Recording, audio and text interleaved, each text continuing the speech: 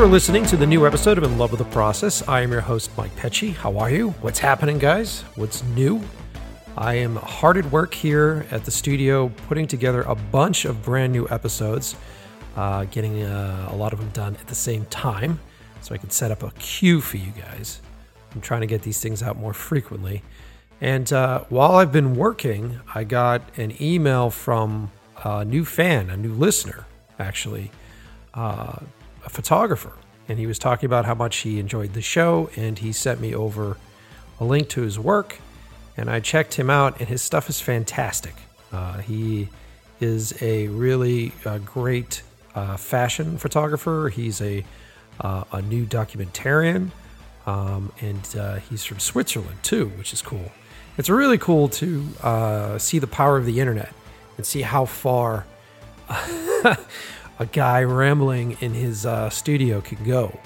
And so he asked if he could be on the show. He had a bunch to talk about. He thought he had some really cool experiences that you guys would find interesting. And I said, why the fuck not, dude? So on today's episode, I am proud to host Maurice Sinclair. Like I said, he's a photographer, a documentarian. He's been at it for quite some time, and he's got a lot of really good advice, a lot of good tips, and him and I get really nerdy about people, believe it or not, and the power that taking a photograph has with capturing a specific moment in time and putting those memories down for you as the photographer. So it's turned out to be a really great episode. And I'm super excited that he reached out, and I can't wait for you guys to hear it. So you know the deal. Put your cell phone on silent, grab that pair of noise-canceling headphones, sit back, relax, and enjoy the new episode of In Love with the Process.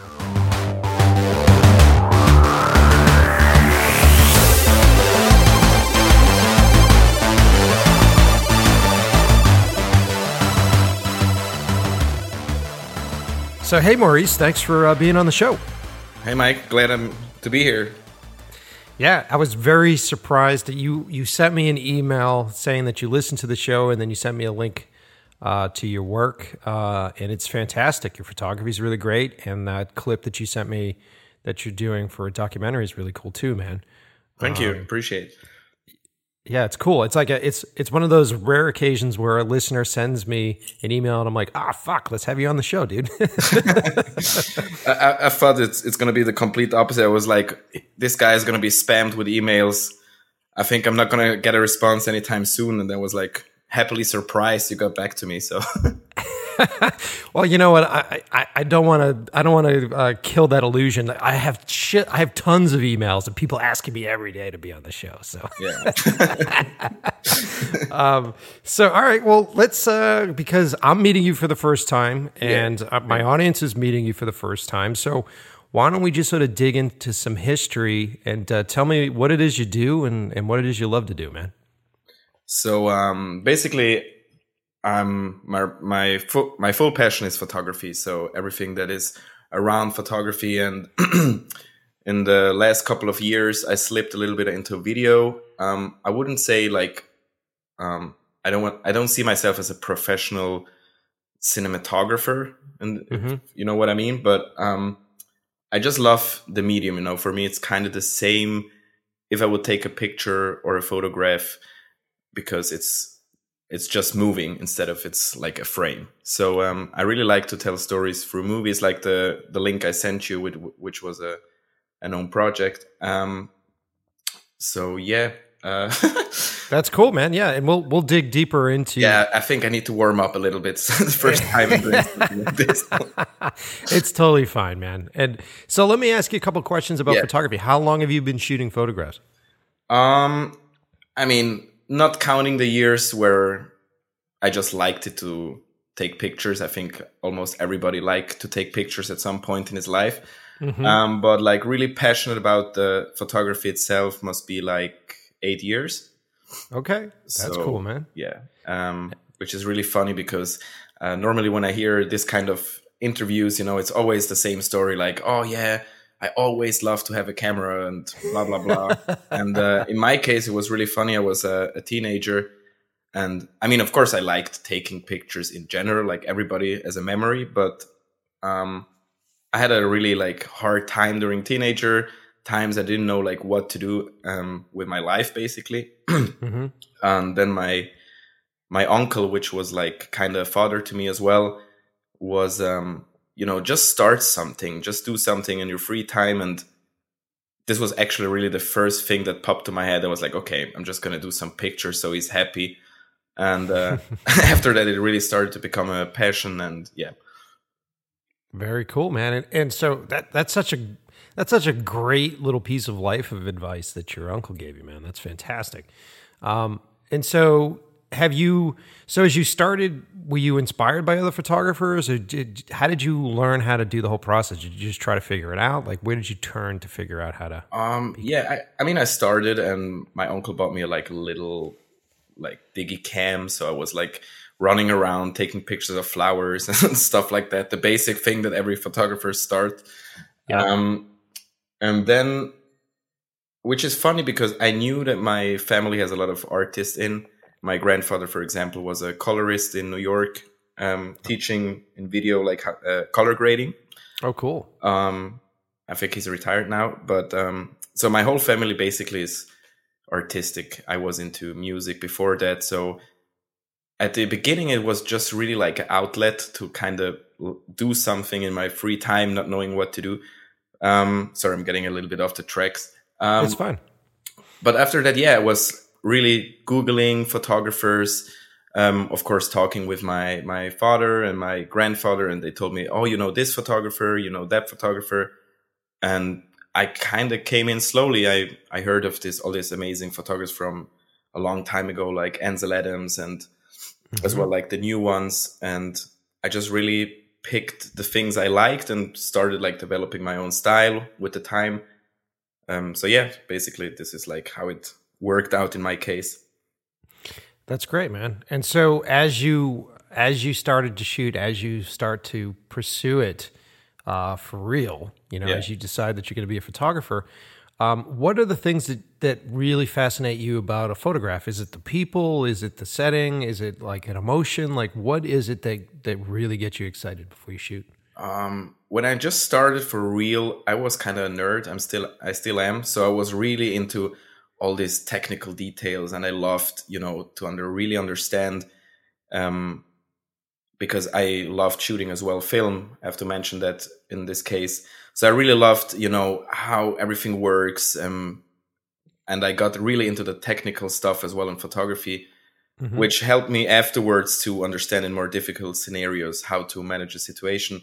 But I think from a creative perspective, what really drives me is the people. I love capturing people's, not just models. Of course, on my website is more editorial, commercial stuff. So, but on own projects, I love everything that is with humans and people and stories to tell through photographs. So this is basically what really let me keep going, because I met so many cool people, and it was really a life-saving job, let's say this way. So I really found something where I can connect with people and at the same time create art, which I loved.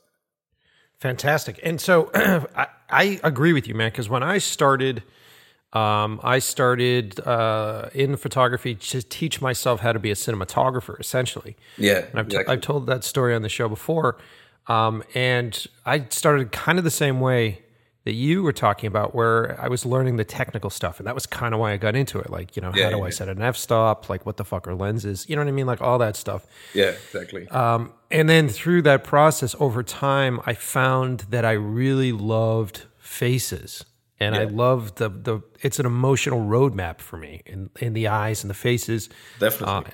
And I'm kind of I'm a terrible choice to do beauty stuff, because I love wrinkles, I love aging, and I love lines. Yeah. And I found that photography actually got me closer to people and actually brought me into other people's worlds, and it took me out of my own little bubble and kind of made me into the social creature that is speaking to you over a microphone right now.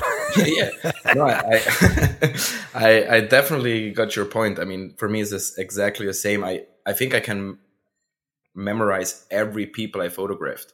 You know, if I really visualize that day, or I look at a picture in my portfolio, I know everything about that person from that day.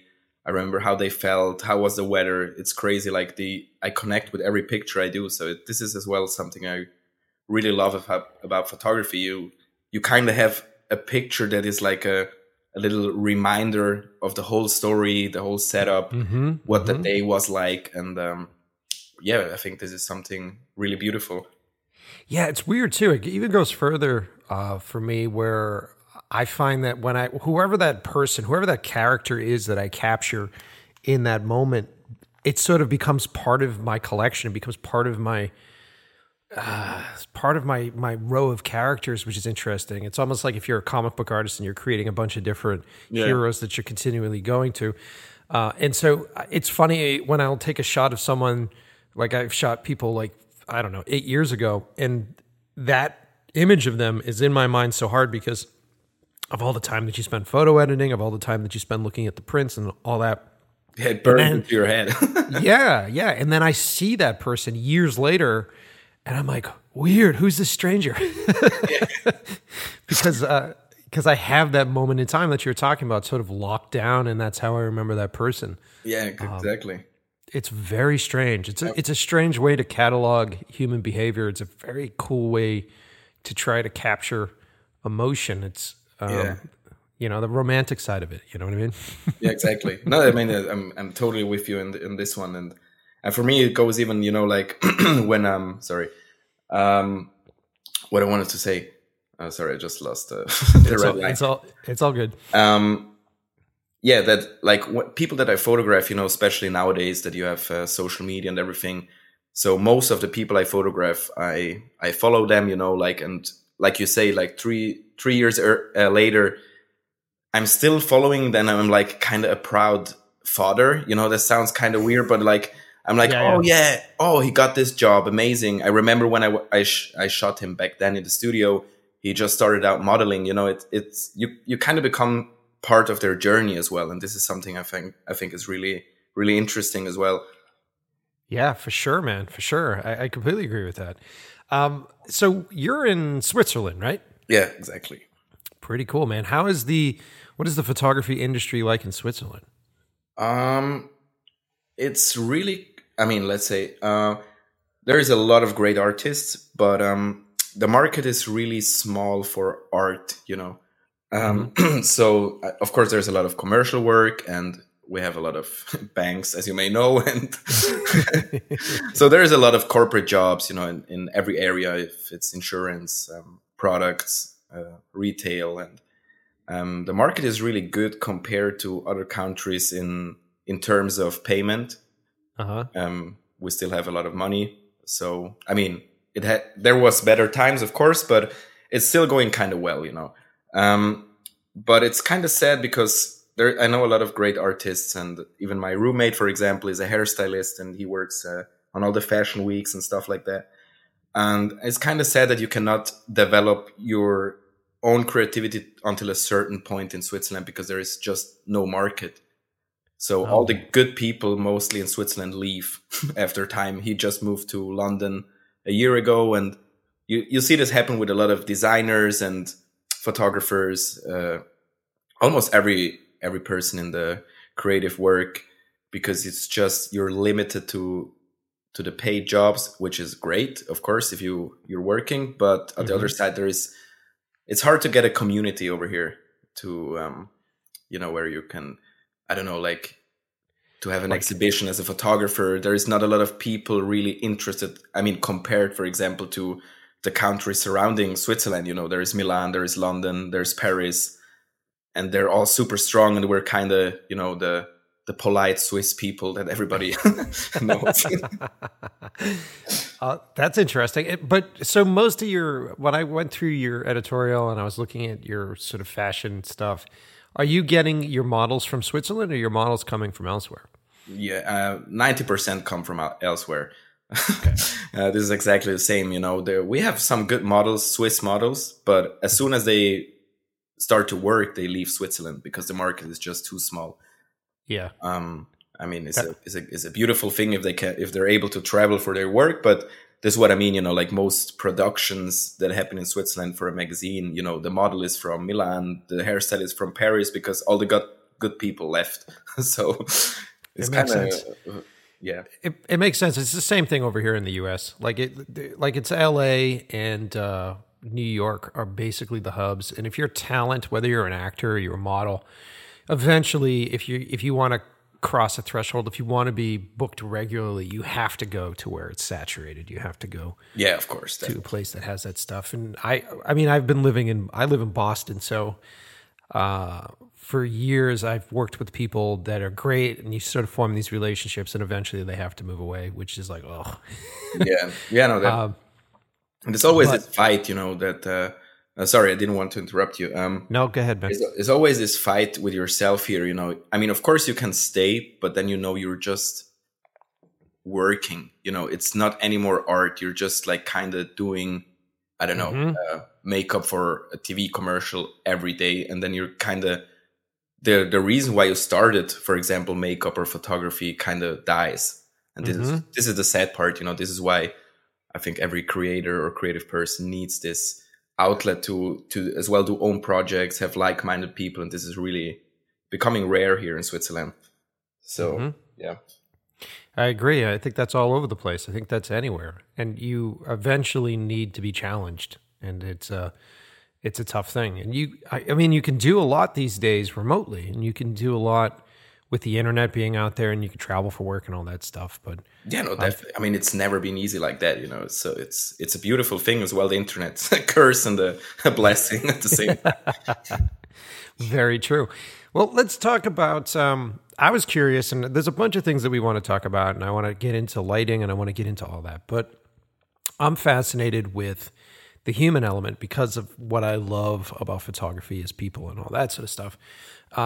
When you have a very specific look for the type of models that you use, and your models are just either they have some sort of interesting quality or an interesting face. Like, what is your notion most of the time? Like, what is your fallback when you cast? Like, what are you looking for?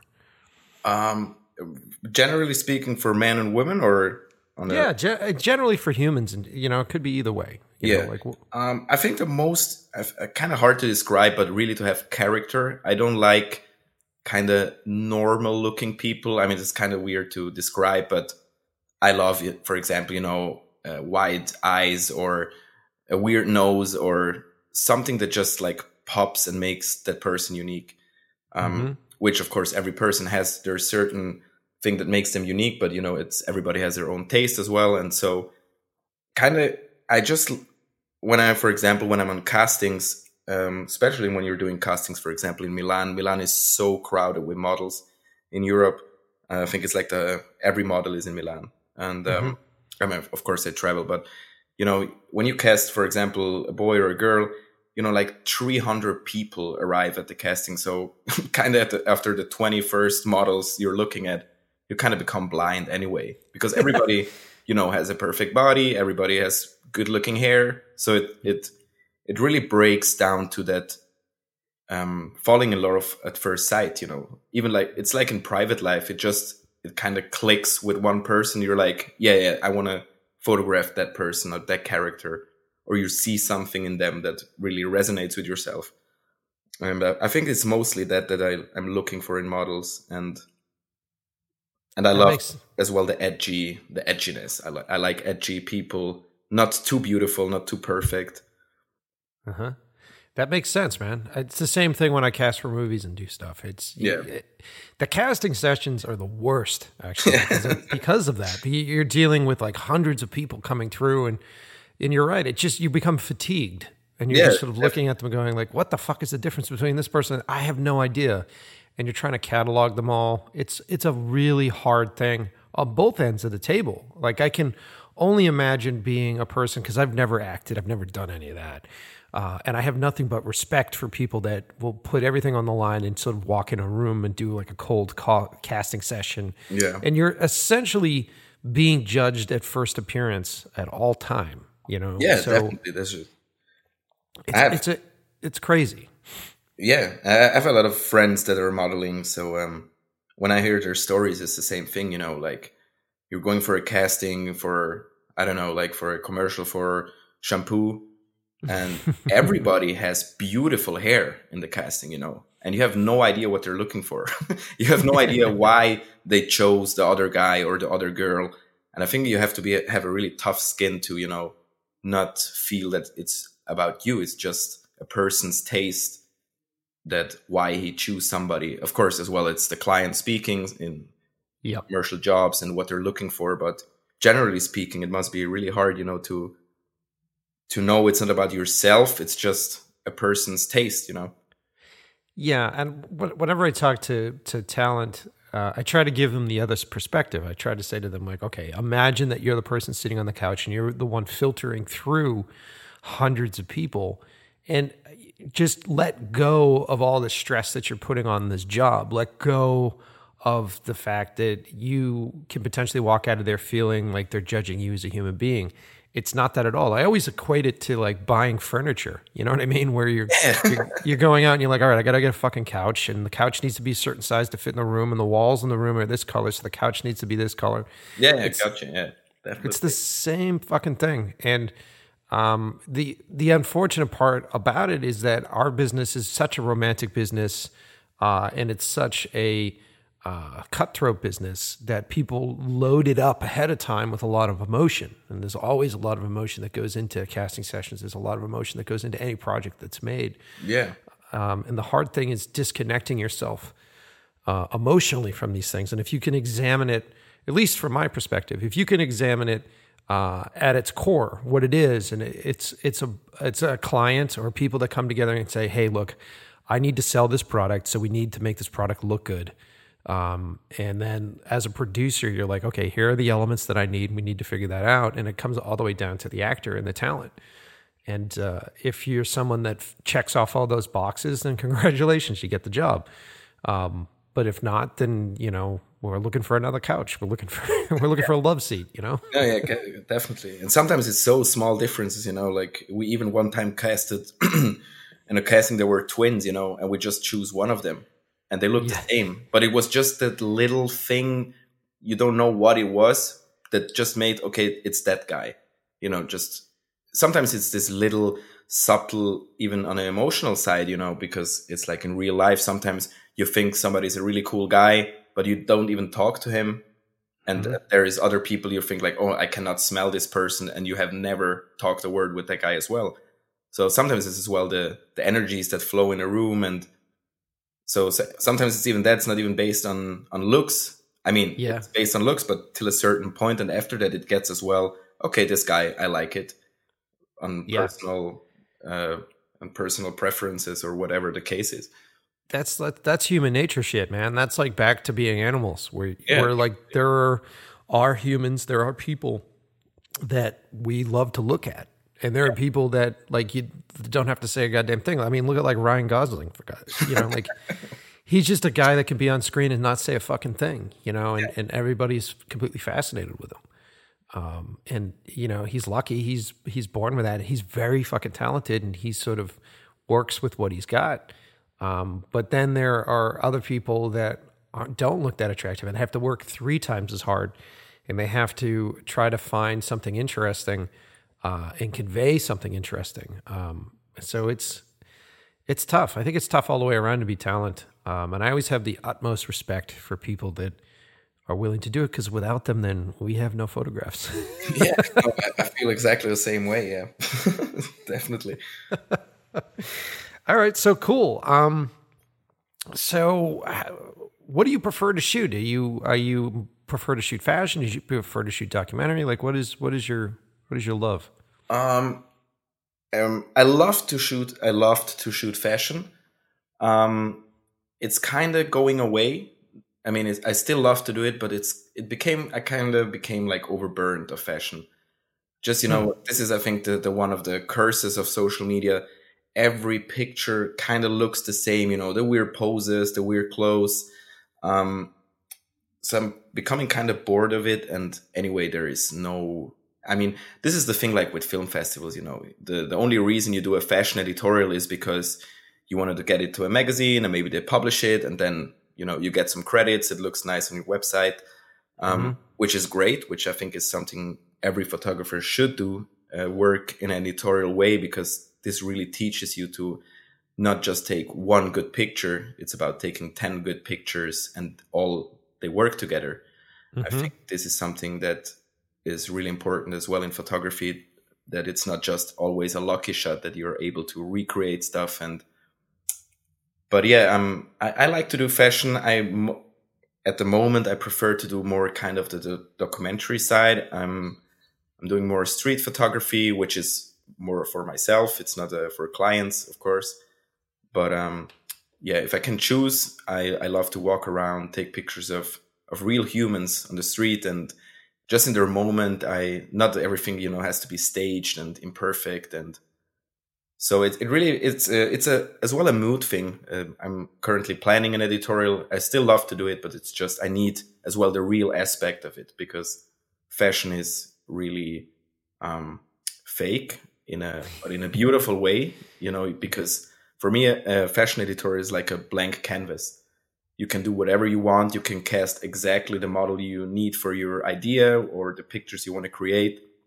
So for me, it's like a canvas. You can, with the stylist, you can put everything together, and at the end you have that image. It's not a surprise. It's just something beautiful you created. But what I love about documentaries, the little surprises, the little people you meet, and the interesting stories, which is not there in fashion for myself.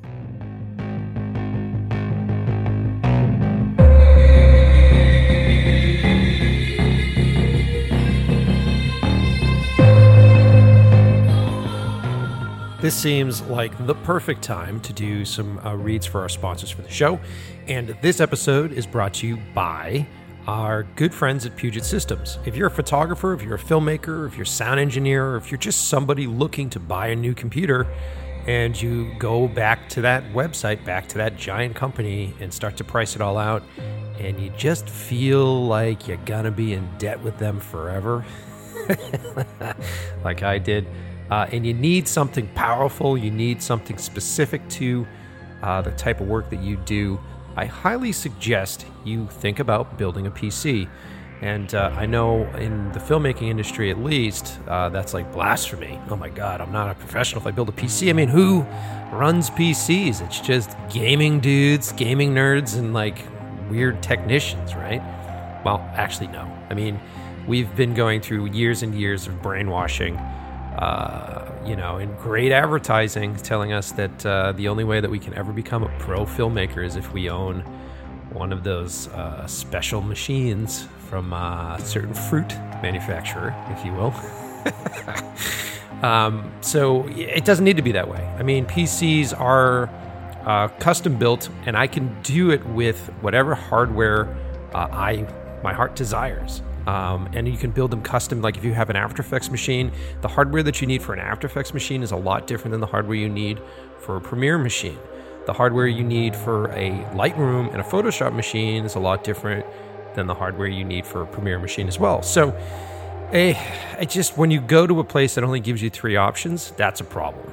And I reached that problem a few years ago, and I did the hunt because I could build a PC, and so could you. We can go out and buy all those individual parts, but if you've ever done that before, like I have, it's a process of testing and trying things out and doing a bunch of research, and then you ultimately become your own tech support, which sucks. And if you're in the position where you just want to buy something that works, go check out the guys at Puget Systems. They build custom-made PCs that will suit whatever need you have.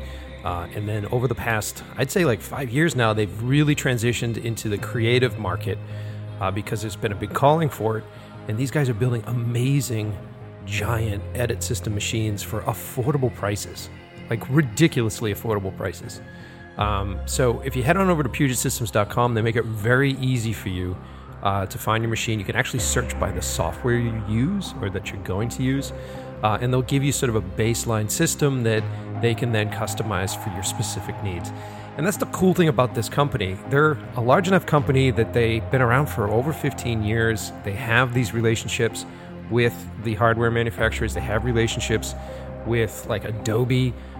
They're doing benchmark tests all the time. They're testing new equipment. They're testing new hardware. I mean, half the time when I read about stuff online and some hardware specs come out in a new graphics card and they're telling you how amazing it's going to fucking be, most of those specs are built for gaming because that's their primary marketplace.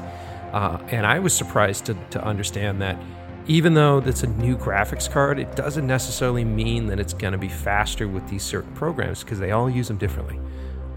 It's a weird science. I only want to put my toes in it, man. I don't want to jump into that. That's why I'm good friends with the dudes at Puget Systems.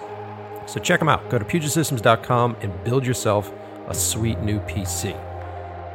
Also, sponsoring this episode are my good buddies over at Rule Boston Camera. If you're a young filmmaker, you're a young photographer, and you are trying to keep up on all the new trends, and you find it impossible to purchase every new piece of equipment that the clients seem to want, I would say stop. Stop buying all that shit and go make a good relationship with your local rental house. Rental houses will have all the newest gear. They will test all the newest gear. You can go in and get your hands on it. You can be trained on the shit that you watch movies that are made by. You know what I mean? So, like, go do it. Check it out. Go to your local rental house. And if you're in the northeast of the U.S. and you're above New York City, I would highly suggest you go to Rule Boston Camera. These guys are first-class operation. They have tons of equipment, really amazing rental department, and John Rule, the guy who runs the place, is a solid dude who loves movies, loves to make films. I interviewed him, early in the episodes for this show, and turns out that he worked on, what was it? He worked on like Friday the 13th 2 or something. Fucking cool guy, right? So definitely go check out Rule.com, check out Rule Boston Camera. Like I said, make friends with your local rental house because then you can get access to all that new stuff at like very affordable prices. You just bill your client that, and then you keep your overhead down and you won't go broke. Stay in the business longer. All right, so let's get back to the show.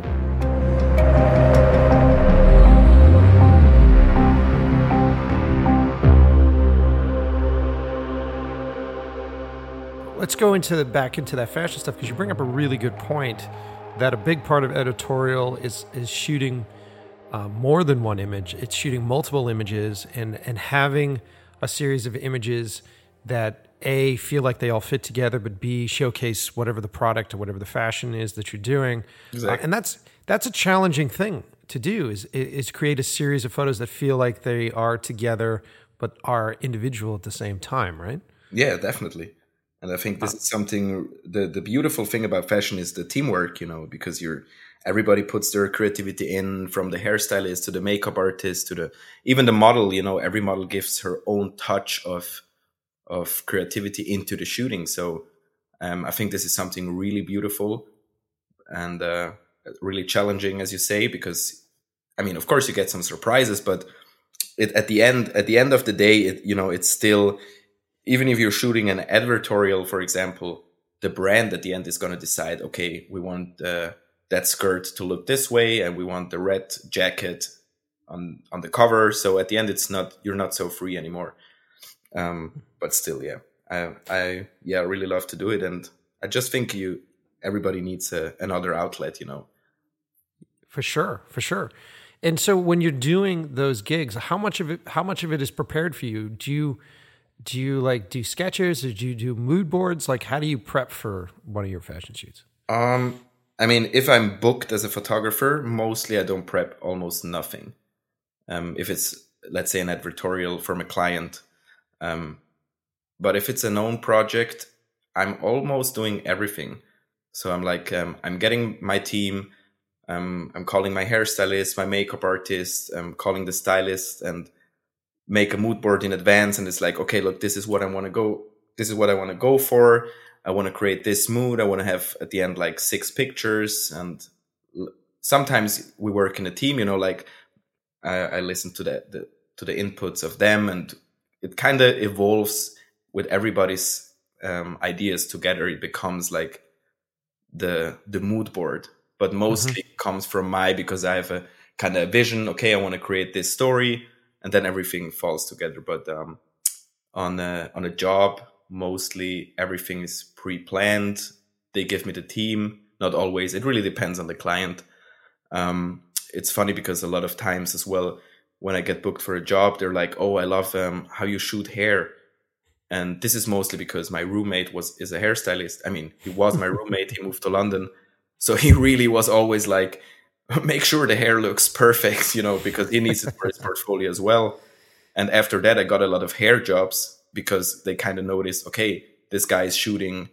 He's taking care that the hair is looking amazing, Yeah. I think working with a team, especially as a photographer, you have to please everybody's wishes. The stylist wants the clothes to look perfect. The makeup artist wants to look that the makeup looks perfect. Yeah. So it goes on, so you're always like double checking with everybody that they're happy as well, not just yourself and your ego. And then, no, this is my picture. Right. Because it comes back to that collaboration. It comes back to the fact that you need these people in order to make your images the way you want to make your images. And it doesn't help to be a dictator. If you're a dictator, then you're not going to really get the best out of the people that work with you. Yeah, no, that's the worst, and you're never going to get a team at the end. In the long run, all the dictators die in this business. Yeah, I think it's great that you got picked up for the hair stuff because your roommate was a hairstylist. That makes a lot of sense, and it's funny how that outside influence really helps shape your career too, which is cool. Yeah, no, this is the amazing thing, for example, about fashion, because you get to team up with so many cool people, and you never know where that is going to lead to. And I think this is something really cool as well, to work in a team. That's fantastic. So I agree with your other statement too, where you're like, everybody needs to have an outlet, because that world, the world of selling products, because ultimately that's what most of that is you're trying to sell either a brand, or you're trying to sell clothing, or you're trying to sell makeup, or whatever it is. That world becomes very single-minded, very uninspiring after a while. So Yeah, it's good that you have this other outlet. And so the street photography thing it really got huge. It's been big for a while. What is your deal? Like when you go out and shoot, what do you just have, like a tiny little camera and you're just quietly sneaking around and sort of nature hunting? Or are you approaching people? Like how do you do your street stuff? It really depends. Sometimes, if I'm not in Switzerland, I'm more brave because I don't live here. So I even bring my big camera with me because I just don't care. But of course, then the people notice you have a camera. It's like, oh, he's got this big black camera. Oh my God, he might be taking a picture. Sometimes I even take pictures with my phone. It's something that I mostly don't plan out. It's not like, oh, I'm going to shoot street photography now. It's just mostly I have my little 35 millimeter film camera with me, or I have a little Fujifilm. So if I see something interesting, I just take it out and snap a picture. And it really depends. Yeah, it's not something like really super pre-planned. So even if I just have a phone with me, I mean, nowadays the phones are great. For me, it's just to capture this moment I'm seeing. Yep. That's smart. That's smart, man. And so let's also get into, because I'm always fascinated with how other people do things. Let's get into how you do your lighting. So are you primarily shooting your stuff film, or are you shooting your stuff digital these days? These days it's like 50-50. Yeah. I came into film photography like seriously a year ago. And I'm so fucking impressed. It's like literally the quality is outstanding. I don't know a single digital camera that comes even close to the quality, if you do it right, of course. Which is an interesting statement. So when you say quality, what do you define as quality? Like, what do you? Of course, is a personal taste as well involved in terms of quality. But we have in a studio, we have a FlexTight scanner. I don't know if that's if you know what it is, but it's like it's from Hasselblad. It's a huge scanner that when you scan in the negative, it kind of bends the negative, so it really scans everything without air in between. Oh, wild! and when you zoom into a negative, when you scanned it in there, you can zoom forever, because it's not digital, it's on film. So when you take a picture, even with a 35 millimeter film camera, if it's proper exposed and you nailed the focus, I mean, you can zoom forever. You see every little face, hair, and of course there's cameras digitally nowadays that are able to do this, but then we're talking about $50,000 cameras.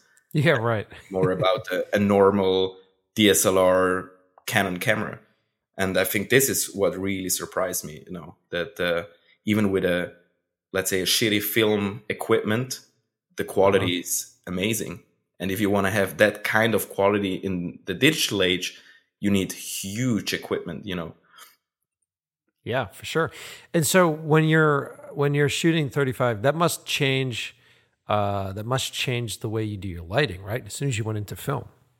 Yeah. I mean, I don't shoot just 35. I shoot 35 and 120. Okay. So it really depends on the project and what we're doing exactly. I must say, I just shoot film for editorial and fashion. I don't shoot film for commercial jobs. Got it. So most of the clients want to see immediately, what we're working on. Yeah, of course, they're all crowding around the monitor. Exactly. Yeah. Yeah, that's the little cluster of hell over in the corner. That's going to be, yeah. So when you're lighting for film, then, is it different for you when you're doing it? Not really. I mean, I anyway don't use flash almost never. Okay. So I prefer to work with real light or with film lights. So as I don't use flash, it's almost the same, I just take out my light meter, check if the exposure is correctly, but it doesn't change very much. That's cool. And so if you're using constant light, if you're using film light stuff, you must have to, you're either shooting at like a high ISO or you have some pretty big lights at that point, right? Or you shoot, like, how are you able to get your exposures if you're shooting at like 100 film speed or like a 200 film speed, right? You must have big lights for that.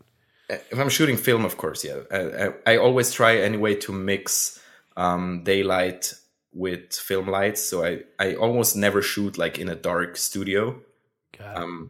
Or I try to. But if it's the case, I just, we rent a RE light and we just off bounce it from white foam backgrounds or whatever, the editorial, the mood, how you want it to have it. I anyway prefer to shoot with available light almost, or to kind of fusion it up and diffuse it and reflect it from, or bounce it off. I don't like this, this when you see like, okay, he flashed on her, or the light is coming directly to her face. I mean, of course, it really depends on the mood board as well. Yeah. And see, because I come from film, so for me, it's the cinema background, and cinema lighting is a lot different than like standard photography lighting is. So, like my girlfriend Gina is also a fashion photographer, and she'll bring me in to help her light stuff. And she'll be like, hey, this is a really great movie that I want you to be inspired by, and try to do that. And when you're in that scenario, I find with film and cinema, because there is movement and there are other ways to convey emotion through blocking and camera movement and everything else, you can be a lot darker. Your lighting can be a lot more moody. But as soon as you start getting into sort of like the fashion product kind of landscape, they tend to want you to overlight it. They tend to want that, make sure that you can see the fabric, make sure you can see the product, make sure you can see all that stuff. Yeah, of course.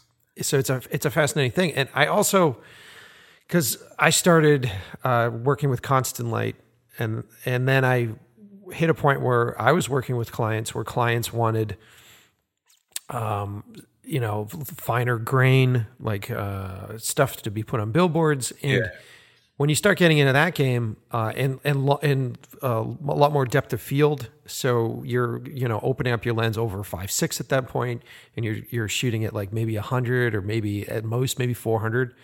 So at that point you need bigger lights, and then you start getting into that big light territory. And I'll light from nothing. I'll light rooms from blackness to that. Yeah.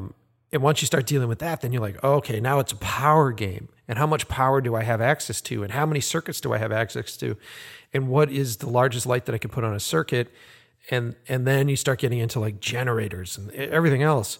And so I've hit this point with the still campaign where I had to make that transition into strobes, and I had to make that transition into flash photography because it doesn't draw as much power, and it gives you an equivalent output as like a 20K or whatever else. Yeah, definitely. But the big noticeable difference for me between cinema lighting and still and flash lighting are the modifiers, like the actual light modifiers. So like the soft boxes and everything else. And I feel like a lot of that stuff on the photography side is a lot more flimsy. I remember the first time I set up like an Octabank, like an actual strobe Octabank, and you just sort of use it straight onto a person and you take a photograph to test it, and it's ugly. It was just like really hard, really ugly. And then you're looking at it going, okay, so this is what a lot of that, when I often look at fashion photography and it just seems cheap to me, it's because they're literally unpacking this thing and it's setting it up the way they're supposed to set it up, and they're using it as a frontal light. And it just looks like shit. And I found that when I use that stuff, I actually have to bring in more modifiers. I have to bring in more bounce materials. I have to bring in more diffusions. I have to try to take that light and really soften it back down to that consistency that constant light had, you know? Yeah, this is really interesting you were mentioning that, because the biggest reason why I don't like to use flash is that even at the lowest power of flash, it's still too much light. Mm-hmm. I mean, there is now a lot of like from Broncolor or Elinchrom brands, they're able now to really push it down. So you almost get like no light if you want to really work on like little details, or just like light it up for one stop and not like 10 stops. Yeah. But yeah, it's like you say, you know, the softness is going with the flash. Everything is really harsh. You need to put on like 10 diffusers or even flash in the opposite direction and bounce it off. The only reason where I really like flash is for example, for beauty photography, because then you get like this insane crisp sharpness that with other light is almost, I mean, it's not impossible, but it's just a bigger hassle to recreate that perfect, consistent sharpness on, for example, beauty shoots or product photography, for example. Yeah, and if you start getting into action stuff, if you start trying to freeze time and you're trying to get your actual shutter speed up, you know, then it starts to become a thing. It's interesting how as a photographer, I like to know both of them, and oftentimes I'll mix too, or I'll bring in just a constant light, and then I'll be using strobes to do like the bulk of the heavy lifting for exposure. Yeah. But it's fascinating, and they're so fucking expensive. Like pro photo stuff, Jesus, man. God damn, you're just like, all right. So this thing costs half a fortune to have, and it's, you know, I will give pro photo this; they're consistent. So like when you're strobing with those things, the color temperature is consistent every time you shoot with it. Yeah. But I can't afford to fucking purchase those. You know what I mean? Like you're at that point where you're like, all right, I guess I'll rent them when I need to rent them.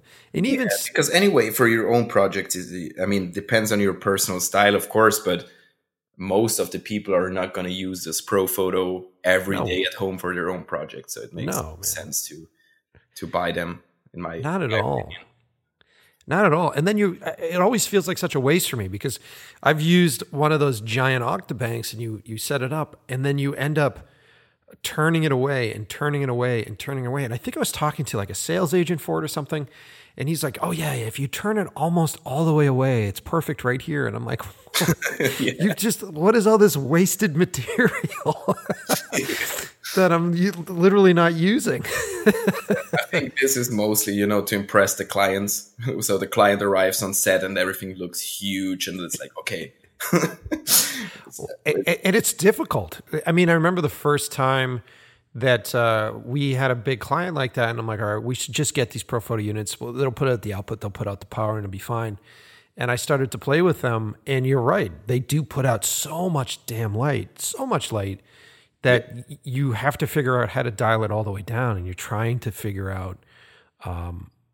It's the opposite. I always feel like the consistent light and strobe light are at the opposite ends of the spectrum.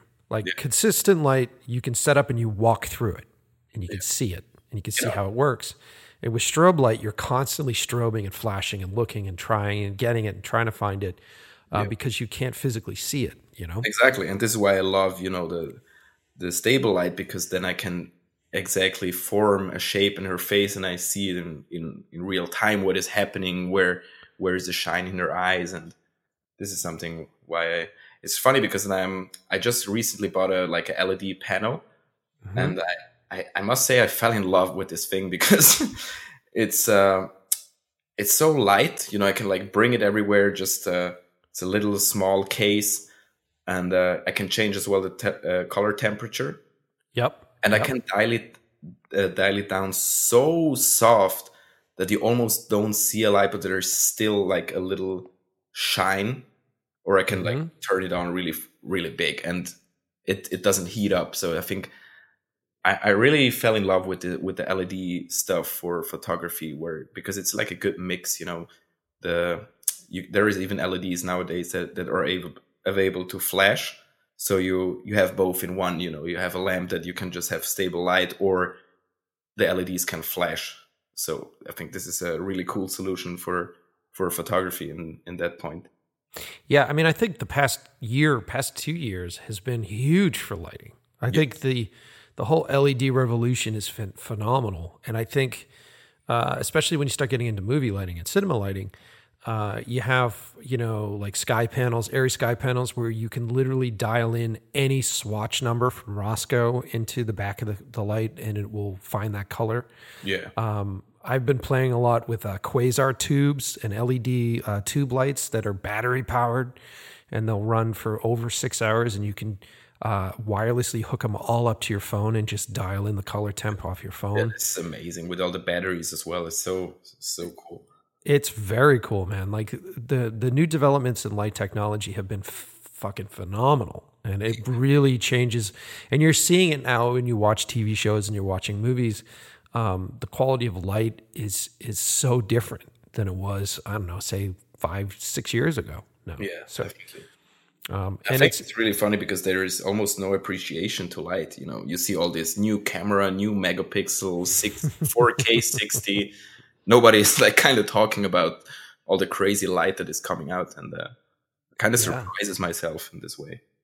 Yeah, I agree. I mean, at the end of the day, I've talked about this in other episodes. At the end of the day, it's all about manufacturers trying to sell products. And for a while, the camera game was the big game. At least in the cinema world, when you start going from video cameras, for film cameras to video cameras, and then video cameras came from sports television, live broadcast. So in the beginning, they were very much an E&G big camera rig. And then once they figured out how to get DSLRs, actual still cameras to shoot video, and then you're shooting through still lenses, that was a revolution. Yeah. And so it's been a good 10 years of intense updates and releases for camera stuff, but it's kind of plateauing right now. It's kind of hitting that point of okay, what difference does it make if I shoot this on a red, if I shoot this on an airy? Minor differences. If I shoot this 4K or 8K, what who cares? You're starting to hit that point. And as an artist, it's always difficult for me because you have to mix the tech with art. But with lighting, I feel like it's more art than ever before. It's like someone just showed up to a painter and said, here's a whole new space age set of brushes. Go crazy with it. Yeah, definitely. I mean, photography is actually painting with light. So I think everything, it was born this way, from painting, we went to photography, and then we went to film. So I think this is why, the camera just takes the picture, but you create the whole mood and everything. You tell your story with the light and the subject you're photographing. It's not about the camera itself. That's really cool. For you, okay, so what is your notion with lighting? What kind of lighting style do you like to do most of the time? I really love just natural available light. If I could choose what to do forever, it would be that to not use artificial light at all. Because That's weird. That's weird. How come?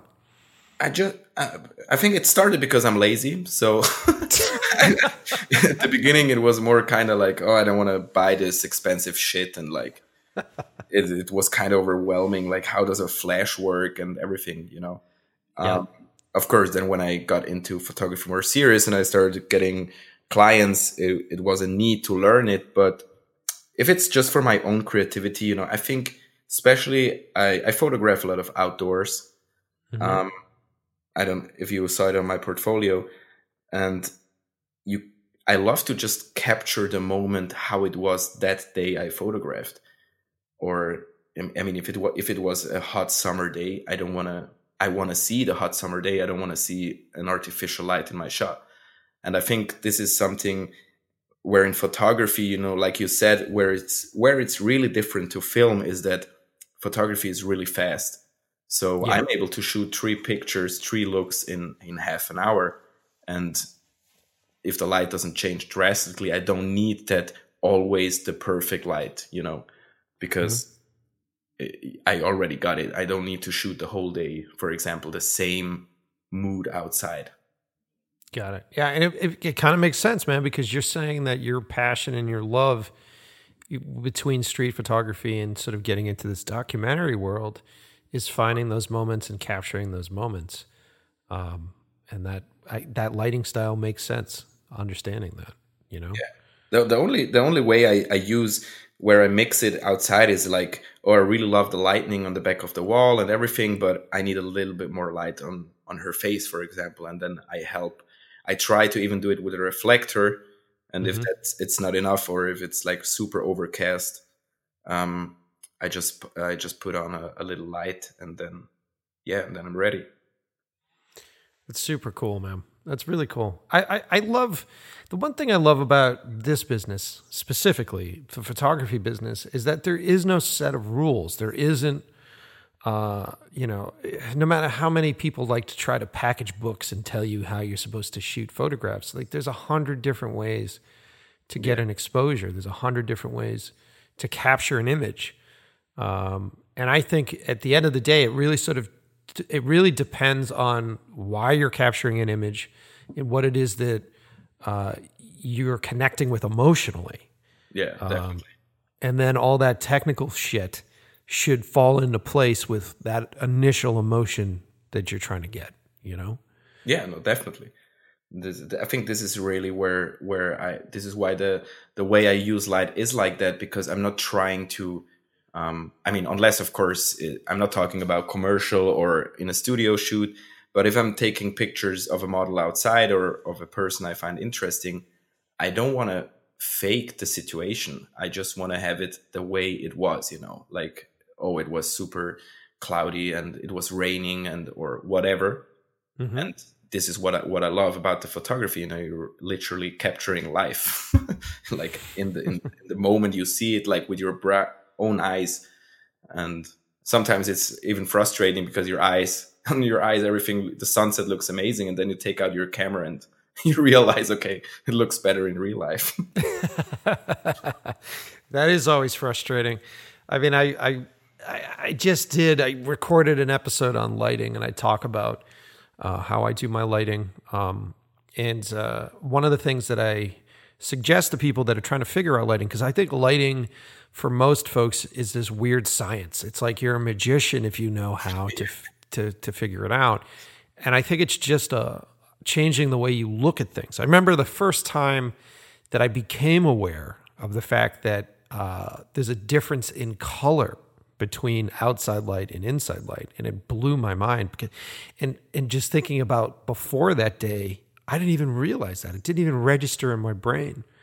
I completely agree with you. I think photography and film learns you how to see properly. You know, I think it makes grow your third eye. You know, like you're saying that. I mean, of course, you notice. You know, the sunset is warm light, and in the morning it's cold, or at night, sorry. But then you really truly understand, okay, which affection makes to the photo or to the video. You know, what mood we consider, like a romantic stereotype scene should be maybe warm and whatever, and the sad scene should be cold, because we all connect with certain moments in our life, and I think that happens a lot of subconsciousness, like you remember childhood moments, the beautiful moments where you're playing at the park and the sun was really warm and you saw all the little flies flying around. So then you realize, oh shit, this is warm light, this beautiful, where all the skin tones look nice. And then you remember the sad day where maybe your mom locked you into your room because you broke some stuff, and kind of you feel, okay, it was this cloudy day, it was raining. You apply the mood from lighting to your photograph or to your videos. And I think this is really something interesting, how you learn to see even when you're not working, you're like, okay, yeah, this scene looks beautiful. And I always imagine, like, if I'm looking at film, like, okay, that would be amazing. Imagine like now a light comes in from the left. And so, yeah.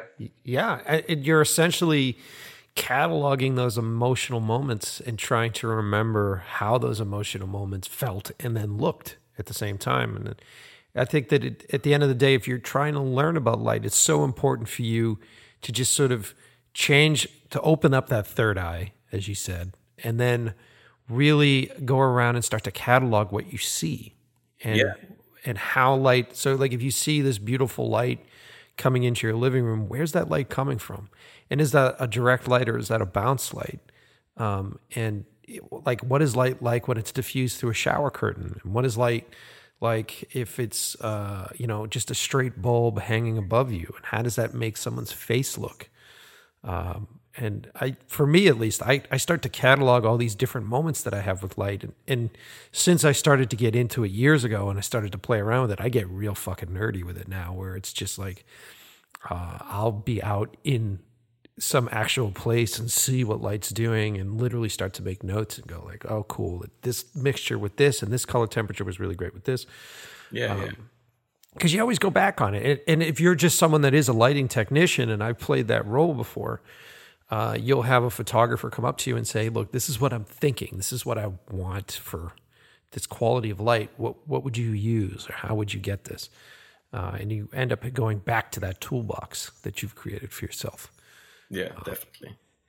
But I think like you say, you're just trying to collect the memories and, okay, how was it that day, even the street where you live, every hour looks different. And this is something, if you want to have exactly to recreate that look, like you say, is a window light coming straight? Is it bouncing off a wall from the other building? And try really to understand how light works and shapes through objects. And I think this is something really beautiful, because then you, even in your free time, you start to see the world in a different way. And you're not just walking around and not noticing nothing. Exactly. And I should also say that I think some listeners may hear the fact that you just go outside and you shoot as it, and take that as being easier than lighting it. But I actually think if you're shooting out in natural light, it's sometimes more difficult because you don't have as much control over what's happening. And so you have to be conscious of like time of day, where the sun is, where you're placing your model in relation to the sun. Like all those are factors. And I think the difference between modeling your light and the difference between going out and shooting in light that exists is you actually have to physically change how you shoot things because of the sun. Does that make sense to you? Definitely. I mean, it's not, like you say, it's not easier, especially if you're trying to get a picture that you already have in your head and you're walking around with the person you're going to photograph. It's the same scenario like if you would use lights, because then you start to understand, okay, I want to have a nice portrait of this guy, for example, and I want to have his eyes sparkling. But then you realize, okay, it's super overcast outside. How are we going to manage to do this?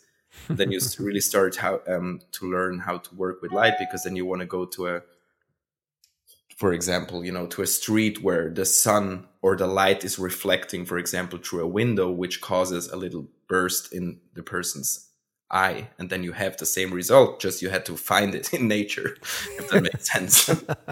That's awesome, because at that point you're hunting for everything. You're hunting for the location, you're hunting for emotional response, and you're also hunting for light happening naturally or almost accidentally, like you find it, and then you're trying to stage your stuff within that. That's cool, man. Yeah, exactly. It's always a mix between the both of them, you know. Something I love as well, the surprises, you know, like, oh my God, where is this light coming from? And then you're just trying to capture the moment as quickly as you can before the light disappears. I think this is something which I love about photography is as well, you know, the hunting for the forever perfect picture, for the always be better than you were yesterday, to improve how your inner eye sees, you know, how you react to stuff. And this is something as well beautiful in photography, that there is no rules. You know, there is photographers that do super grungy, edgy pictures where everything is super kind of, you know, technically speaking, underexposed, but it matches perfect the photograph they're taking. So I think this is something as well to consider. Not everything has to be super bright and sharp and poppy colors. So it really depends on what you're photographing or what is the story you want to tell. Yep, completely agree. And this is a good time, I think, to transition into documentary stuff. So you've started to make. How long have you been doing documentary film work now? Actually, this was my first one. Okay. So before that, it was more. I'm half Peruvian. Okay.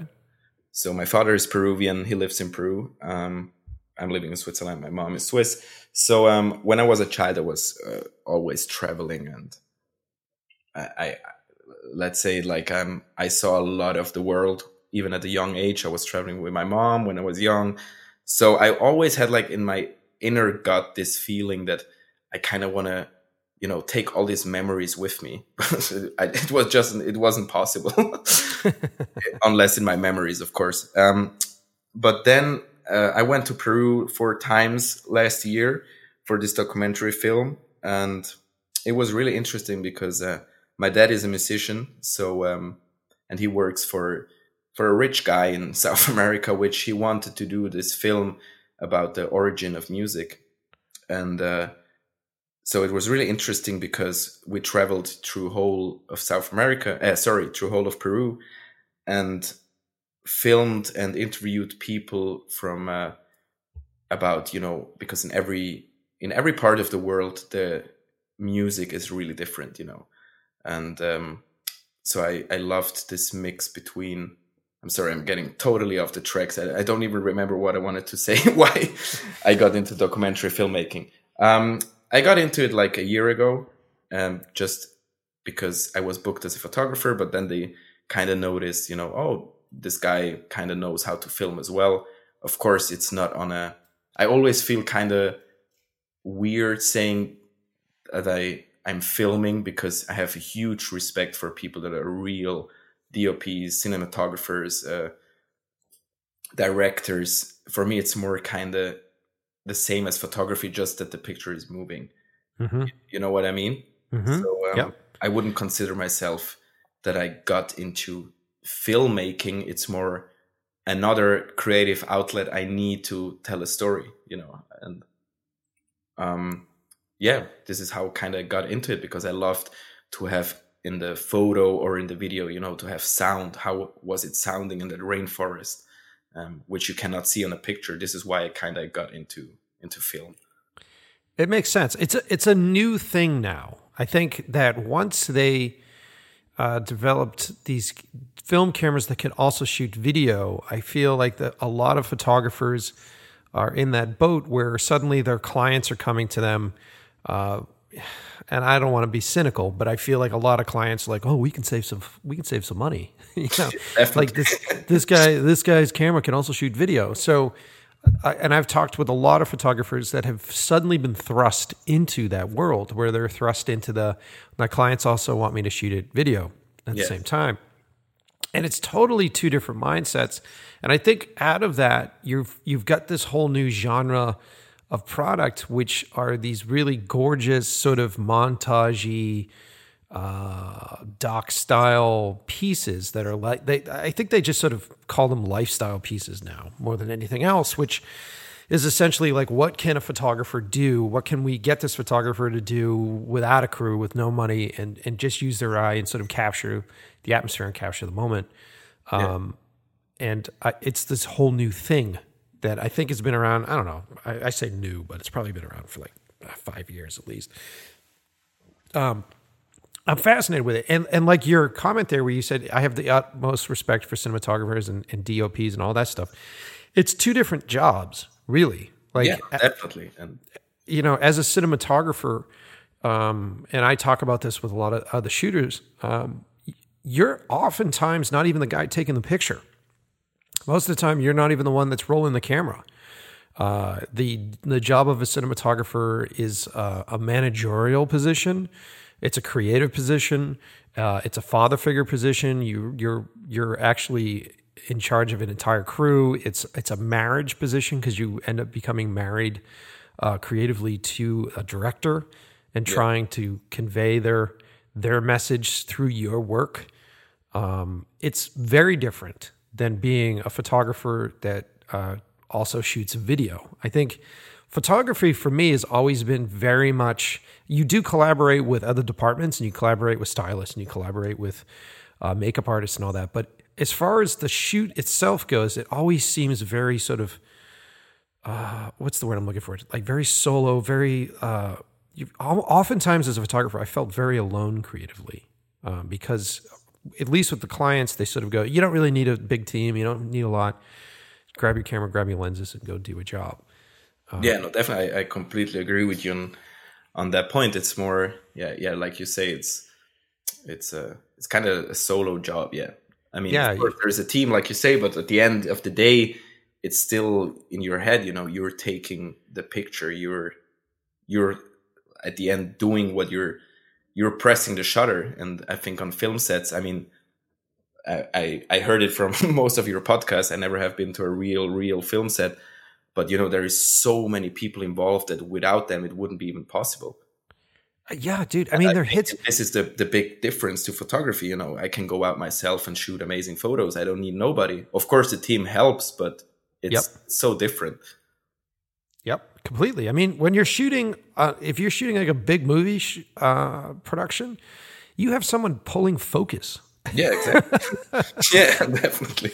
Which is a thing. I mean, because as a photographer, when I'm shooting, I'm finding focus and I'm finding those things naturally. And I'm just sort of sitting there looking through the lens going, oh, great, I'm going to force the perspective here, or I'd like to see all of this, so I'm going to do that. There's this whole interesting line of communication that has to happen when you're on a film set because you're trying to convey to somebody else now who's pulling focus. And you're trying to find that person that has that same ability and that same instinct that you have for focus stuff. And I think what really happens a lot nowadays, which you mentioned before, that they know you as a photographer, and then you're like, oh, we're filming this little interview. Can you do that as well? Your camera must be able to film that. And it's crazy that, in this social media content creators, where you to do these little videos for clients, but they don't want to hire a real film crew. So they just want to have somebody that does the pictures, the videos and everything. It's crazy. Like in the last years, I had to learn so much new stuff, because at the end of the day, like you say, I don't even have a crew anymore. So I need to be the sound guy. I need to be the light guy. I need to cut the video. I need to shoot the video. And I'm doing the stills, and all for the price of one person. Yeah. And, I mean, it's something beautiful to be able to learn new stuff, but it's as well a curse, because at the end, I want to do photographs and I don't want to be the audio guy because I completely agree, man. Like, it's so fascinating. Like, I'll get hired. So I'll get clients coming to me and they'll hire me as a director, but half the time I'll get hired as a director because they also know I'm a photographer and they also know I'm a cinematographer. And so what they try to do is they think that if they package it, it'll be cheaper. And, I'll even give them credit. Some of them even think that the vision will all be consistent because it's all coming out of one person. And in the beginning, if you're desperate, and our business is a very desperate business because there's a lot of competition. So you're consistently, you're bidding against other folks and you're trying to get the job. And so in the beginning, when you're desperate for work, you're like, sure, I can do all that. I can take care of all that. I can make it happen. And then you find yourself on the day doing stuff. And as a human, you only have a certain amount of bandwidth. You only have a certain amount of attention span to be able to put into each of these details. And I find something always suffers. And for me, if I'm doing a commercial and they're stamping on stills at the same time, stills suffer. Yeah, of course, definitely. Dude, and clients can't get it through their head where they sit there and they go, okay, great, we're going to shoot the video thing and then just swap it into photo mode, or let's just bring it, we'll hand you a digital camera and we're going to shoot photos that are going to end up in a billboard. It's like the lights alone, the lighting that I'm doing to make this look really good for a commercial and on film is completely different than the lights that you need to have this image printed on the side of a bus because of the grain management and the noise management. It's an interesting dilemma that a lot of photographers have to face today. Yeah, it's a one-man show. You have to be able to pull off everything, and like you say, that the competition is huge, and there is always, I think what really pisses me off is that photographers don't help each other. We should push up the price. We should together say like, no, I'm not going to do everything. But at the end, there is one guy is going to do it. Somebody's going to do it, and the client is like, oh, amazing, we got this guy for $300. Why we should hire somebody for a real price? And I think this is really ruining this whole industry as well, especially here in Switzerland, because the people here earn quite good compared to the rest of the world or the rest of Europe, especially. And so every kid is able to afford a really good camera. Mm-hmm. And then especially every day, everybody is a photographer the next day. And then, of course, this is the problem nowadays, I think, is exactly this. I can hand my camera to everybody and put it on automatic mode, and the picture is going to look decent. It's going to be sharp. Yep. It's gonna be, it's not that hard anymore with the equipment we have nowadays. And I think this is something, but people underestimate what it takes, to every day recreate the same thing if you want to recreate it, and not just to have these lucky shots. And I think brands nowadays are really not thinking about the big picture. It's all about content production every day, pushing out ads, and who creates the more videos and photos wins.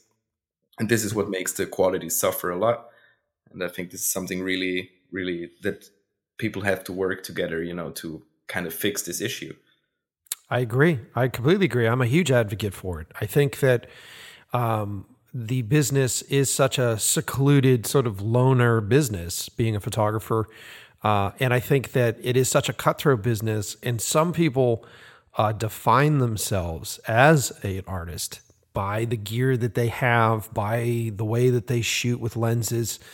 Yeah, definitely. All that stuff. And so it becomes very sort of cutthroat and quiet. And I think that if you are going to be successful, and I think we're going to start to see a shift in the trend, because there's going to hit a point where the audience is just exhausted. I think the audience is just inundated with photographs and indecent photographs constantly, that they're just exhausted by it. And there's nothing special about a specific type of photograph, because you fucking see it at any time of the day. It's just coming at you through your phone, through advertisements, everywhere. And I think that people that are going to continue to get the work and long-running work are people that have their own sense of style, that have their own voice, visual voice. And the only way to do that and to have that sort of thing is really to have faith in what it is that you want to talk about. Have faith in saying no to work, to actually, I'm a firm believer that if you're going to do something that is good for your career, If a giant brand comes to you, like a huge brand shows up and there's a multiple bidding process and you're bidding against 12 other photographers, at the end of the day, they're just going to pick the cheapest. At the end of the day, unless it's a name, unless it's somebody that has a style, a story, and a name that they can then cross-brand with. Definitely. So, completely agree. Don't do that job. Whenever someone comes to you and says, this is a perfect opportunity, this is amazing for you, and you're going to be able to do this stuff, and if you give it to them for free, you're giving to a company that is supposed to be supporting you as an artist later in life, free work. So where do you go from there? So if everybody's giving Reebok free work, Reebok is the kind of company that keeps you employed. So what's the next step, And they're never going to, after that, hire you for a real price, because you did it for free already. And then they're going to try to hire another guy that is going to do it for free. Exactly. And then once you do it for free, they lock you down. Someone told me this once, and it's totally true. Whatever your first quote is for a job with a client, they lock you in that hole. So definitely, man. If you come out and say, hey, I could do it for this, and they go, yeah, it's great, this is a one-time thing, it's always going to be that. It will always be that number. Yeah. What what is really funny about this is sometimes, when you get this job offers you actually don't want to do, and then, you kindly respond, and maybe you even put a tremendous price tag on it because you think they're not going to hire you anyway, but then they hire you. Because the candidate feel you don't want the job, it's as soon as the client starts to smell that you're desperate to get a job, then they're trying to fuck you up. But when you're in the position to no, I don't care, I don't need this job, then they're getting more interested. It's like with girls, as soon as ignore them, they're coming to you. It's very true, man. It's very true, and and I've had conversations with people where they're like, well, how do I develop my style? How do I develop my stuff if I'm not working for people? I think you're better off self-financing your own work, your own development work. So if you're going to come up with a spec project or a project that you're going to practice, you're better off self-financing it than you are giving it away to a company. Or if there's a small company that respects you as an artist and they're like, hey, we'll throw you some money to create something for us. That's different. Yeah, definitely. That's amazing if that happens. I love this kind of jobs, where they just do whatever you want. We love your style. Here's the money to make that happen. And then, I think this is the best thing that can happen as an artist. Yeah. And communicate with other photographers. And I think that photographers should not be ashamed of talking about how much they got paid for jobs. And I think that some photographers are concerned, if I tell them how much I get paid, then they'll just underbid me. No, if we all talk about how much we got paid from that client, then we all understand what that client is willing to pay. Exactly. So they can't actually do the whole backdoor, hey, we convinced a job that we were going to pay $30,000 to one photographer for, we got this guy to do it for $2,000. Definitely. That's huge. That's a huge fucking difference in price. Yeah. And I think this is what I mean exactly. I had this big job a year ago where I had an agent back then, an agency. I'm not with them anymore, and it's the first time I didn't have to negotiate myself a price. Mm-hmm. And I was blown away by the huge difference, between, because when you say yourself a price, let's say, blah, blah, blah, and then it's, okay, it's $10,000. You feel like, oh my God, am I worth $10,000? But at the end of the day, you're not paying my hours. You're paying all the years of trying to create my own style, besides, of course, of buying the shit expensive gear. Yep.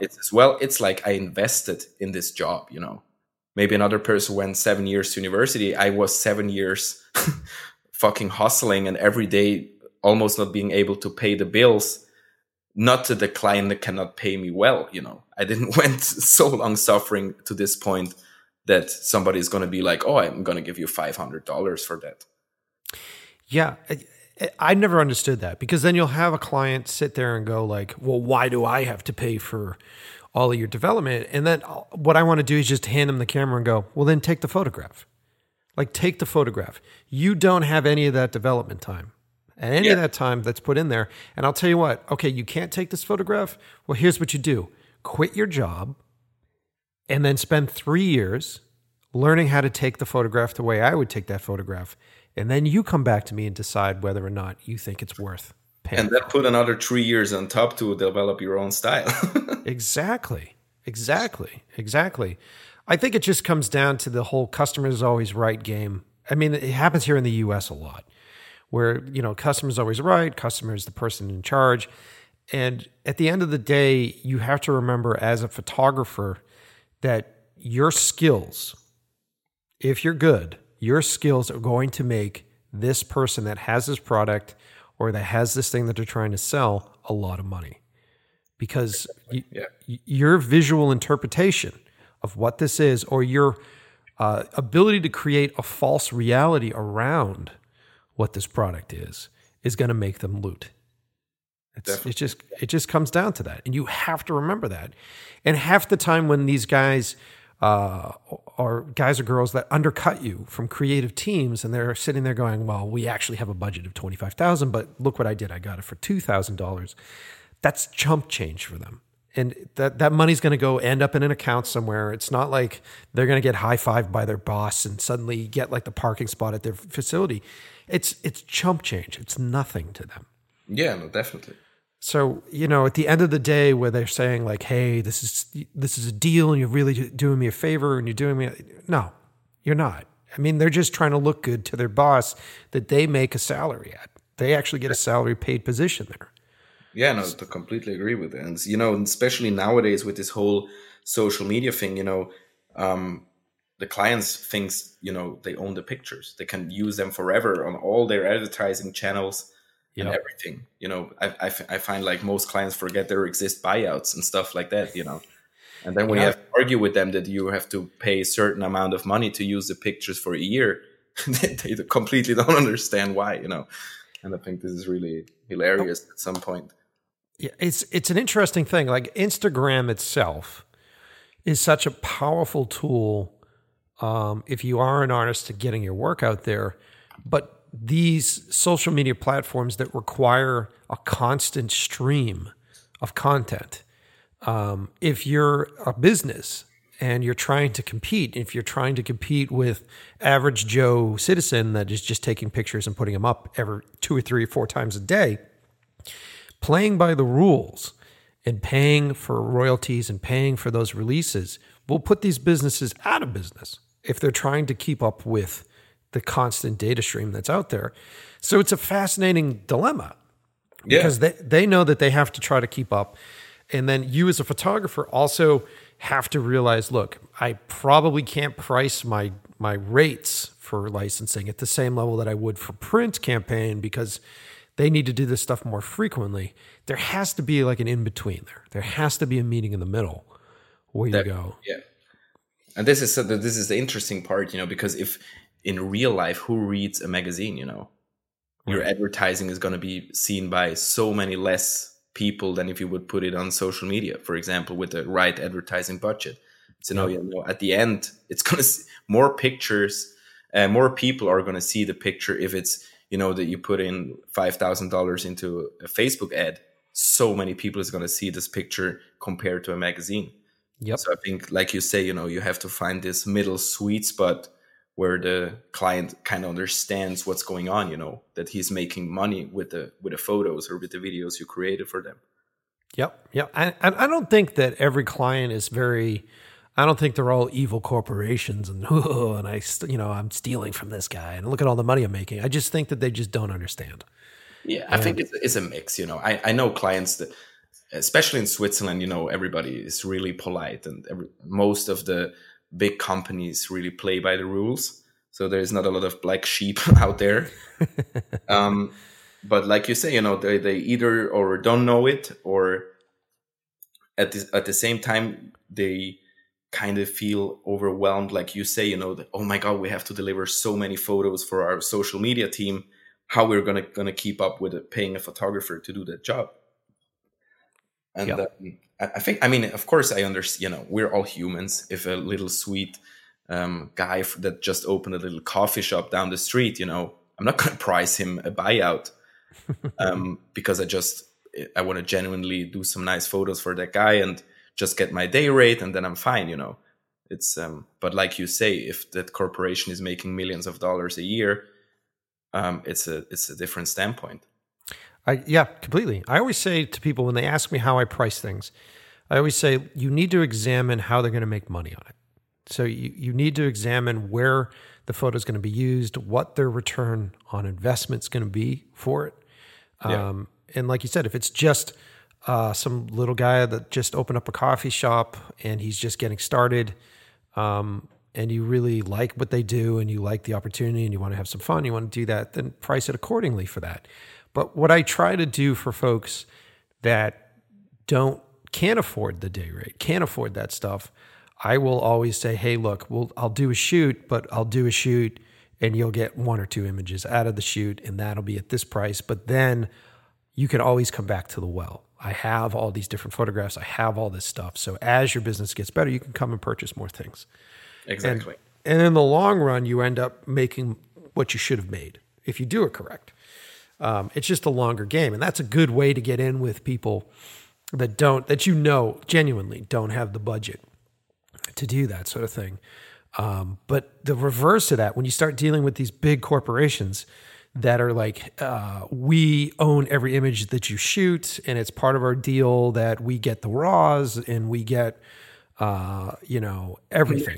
Never give out the raws. Yeah, dude. And they will bully you.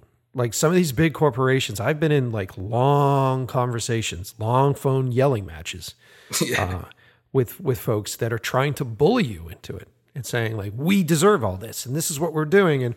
Or they'll say to you like, send us the images huge because we're doing a layout. We need to try to figure that out. And please don't watermark the images. And you're just sort of like, yeah, but then you could use the images for whatever. Yeah, but you trust us, right? And it's like, first off, if we had a trusting relationship, then you never would have had to say that, first off. Yeah. And then second, you're just a hired producer or creative at that company. And I know how fast that company turns around creatives and producers there. So you may not be there in a year or 2 years. Yeah. And so my trust and the conversation has happened with you, but you may move on. And so now this company that fired you has control over all of my images still. So it just doesn't make sense. So just be cautious if you're a younger photographer and be aware that there are bullying tactics that happen from these large corporations. And not because the person that is doing so is an evil person or a spiteful person. They just get that mandate from their bosses. And their bosses tell them, this is what we do. And this is how we do it, And they maybe even get a bonus, because they saved some money up at the end of the year. Yep. So I mean, I would do the same maybe if I would be that person and if I wouldn't know the creative field. It's not like you say, they're not evil. It's just it's business. And it's on us to have these conversations. I'm happy that we started to talk about this because I think that anytime I like to interview photographers, I think most of the time when people start to talk about it, they talk about the romance and they talk about what it's like to be a photographer and the gear and the equipment. And that is all like a really big part of it. But what most people don't talk about is the day to day. Like, how often do you get paid? Yeah. And I mean, even when you did the job, it's not that the money is going to come next week. Sometimes you wait a couple of months. Oh my God. Client. Oh my God, the whole like net 60 or whatever they call it, where they go through their pay cycle and they're like, we're not going to pay you for 60 days. And you're like, whoa, wait a minute. Not only do I need my rate, but you also asked for specific gear that I had to rent and crew people that I have to pay. And so I like to try to tell folks all the time, if you're dealing with a client that has that sort of net billing, you try to start invoicing before the job. And then what I try to tell people is that I want at least 15%, if not 50% upfront for costs. Yeah, definitely. I would recommend this to everyone, to even, like a prepayment, even before you agree. And if something changes, you have your money, you're on the safe side, you're able to pay all the renting gear or whatever. And because sometimes it can take even, half a year till you get your money. So I think it's really important to have that sort of prepayment. And I think if a brand or a company you're working for is honest and is really want to work with you and don't want to rip you off, they will not have a problem to do a prepayment. And I think as soon as you see they're like, oh no, we're not able to do a prepayment, something is weird, then I'm like, okay, probably this company is going to take forever to pay me, Yep. I think this is really important to be just on the safe side. And you know what? It's that mindset. It's the mindset of, I'm not just the one being interviewed here. I'm also interviewing my client. Exactly. And making sure that when you're in that bidding process, you're not sort of caught up in the whole, I need this job. And you're not bringing all of your outside stresses into that bid. So you're not bringing oh my God, I don't have rent in my bank account. I don't have this in my bank account. You need to go into a bid process clean and clear. Exactly. Because you'll make bad decisions if you don't. Definitely. And this brings me to the point from before, when you have to feel really confident, you cannot make the client feel that you need him, he needs you as well. So this is something really important, negotiating a price or something, that there is this connection that he feels that he needs you and you need him, because otherwise you're going to be ripped off anyway. So this has been good stuff. This has been a really good conversation. We're clocking in at almost an hour and a half, and this is generally where I try to cap it off. Is there anything is there any sort of advice that you have for a younger filmmaker? Is there anything that you wanted to talk about that we didn't discuss? This is usually when I let you have the floor. Yeah, it has been great till now. It was really amazing talking to you. I think my biggest advice would be stop trying, this whole learn how to be a filmmaker, download whatever preset, stuff like that. YouTube channels. I mean, YouTube is a great source of information. There's great tutorials and everything, but I think it's really doing what you love, because when I see Instagram, for example, I see 30 photographers and everybody does the same picture, especially those travel photographers where it's even the same location, it's the exactly same photograph. And what I want to say by this, that you really should photograph or film what you feel like you want to film, because at the end of the day, you're going to get booked because of that and not because you're copying for the third time someone else. And I think this is the most important part about this, is just to do what you love, what you feel is right, what kind of stories you want to tell, and don't do it because of it's cool that way, That's good advice, man. Or that's popular, this whole, it has to be popular stuff, because the industry changes, If you look at big advertising fashion campaigns nowadays, they're super edgy, which I love that it's that way, but now everybody is doing edgy pictures because they think they're going to be booked more because of that. But it's going to change again. It's always changing. So at some point, you're going to be hired because of what you're doing your way.